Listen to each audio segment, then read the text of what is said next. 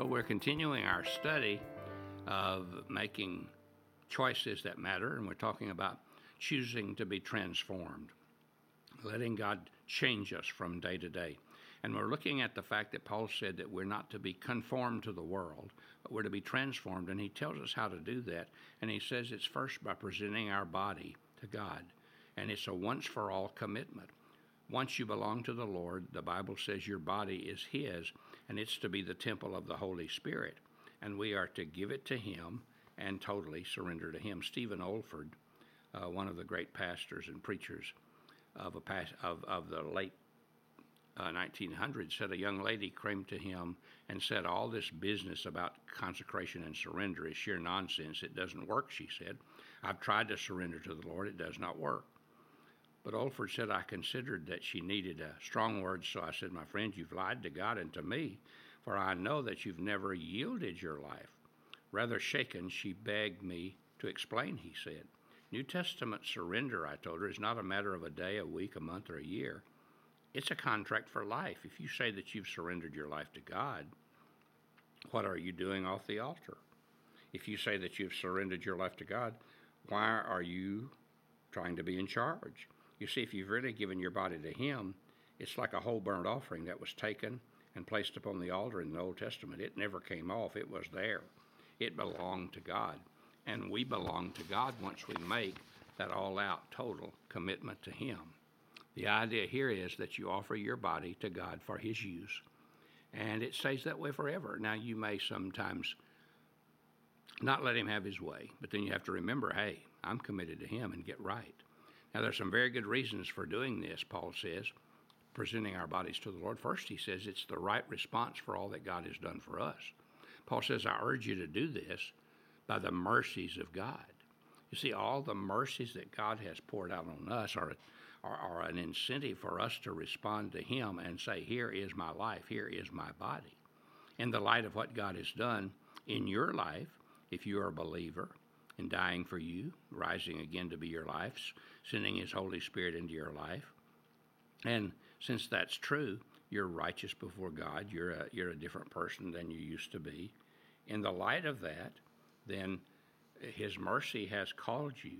I like the old poem that says, I will not work my soul to save, for that my Lord has done, but I will work like any slave for love of his dear Son. It's out of love and appreciation for what he has done for us that challenges us to let ourselves be totally committed to him.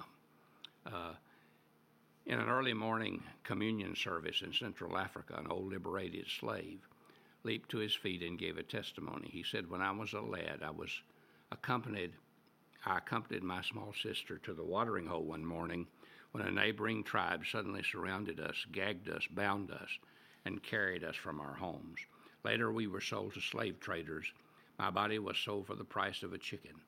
With deep emotion, the old man then paused for a moment and said, this morning we have remembered that the one who paid the price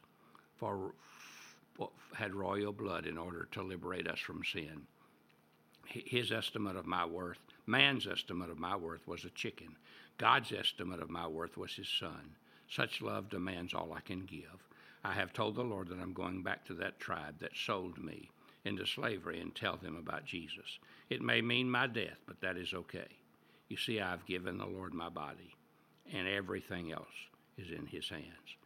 See, that man had been treated as a worthless piece of trash, but he came to know a God who loved him and treated him as someone so important that God sent his only Son to die for him on the cross. And that same thing is true for us.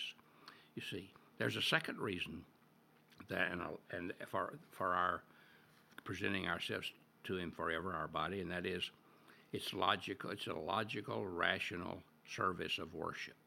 When we commit ourselves to him, it pleases God. It gives us time. It worships God. We present our bodies as a living and holy sacrifice, not as a dead sacrifice, but a continually living sacrifice. And if we please God, there's nothing we can do higher than pleasing God. It's extraordinary to please God.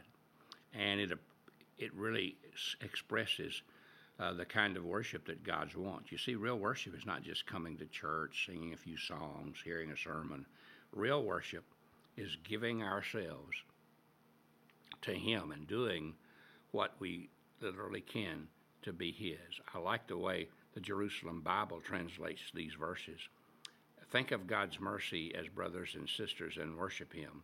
I beg you in a way that is worthy by offering Him your bodies. That is the way you really worship Him, is by giving Him yourself.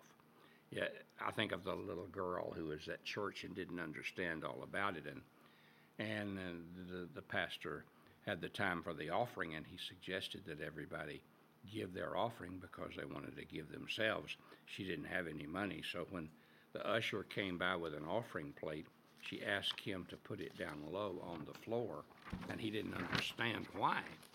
And then when he realized why, she tried to step into the offering plate. She wanted to give herself. You see, her heart was where it needs to be. We need to give ourselves. Give our money, yes, but give ourselves first. And as we give ourselves, then we get into this place where God can begin His transforming power in our lives that continues long after we come to that relationship with Him. Next, transformation continues with daily choices.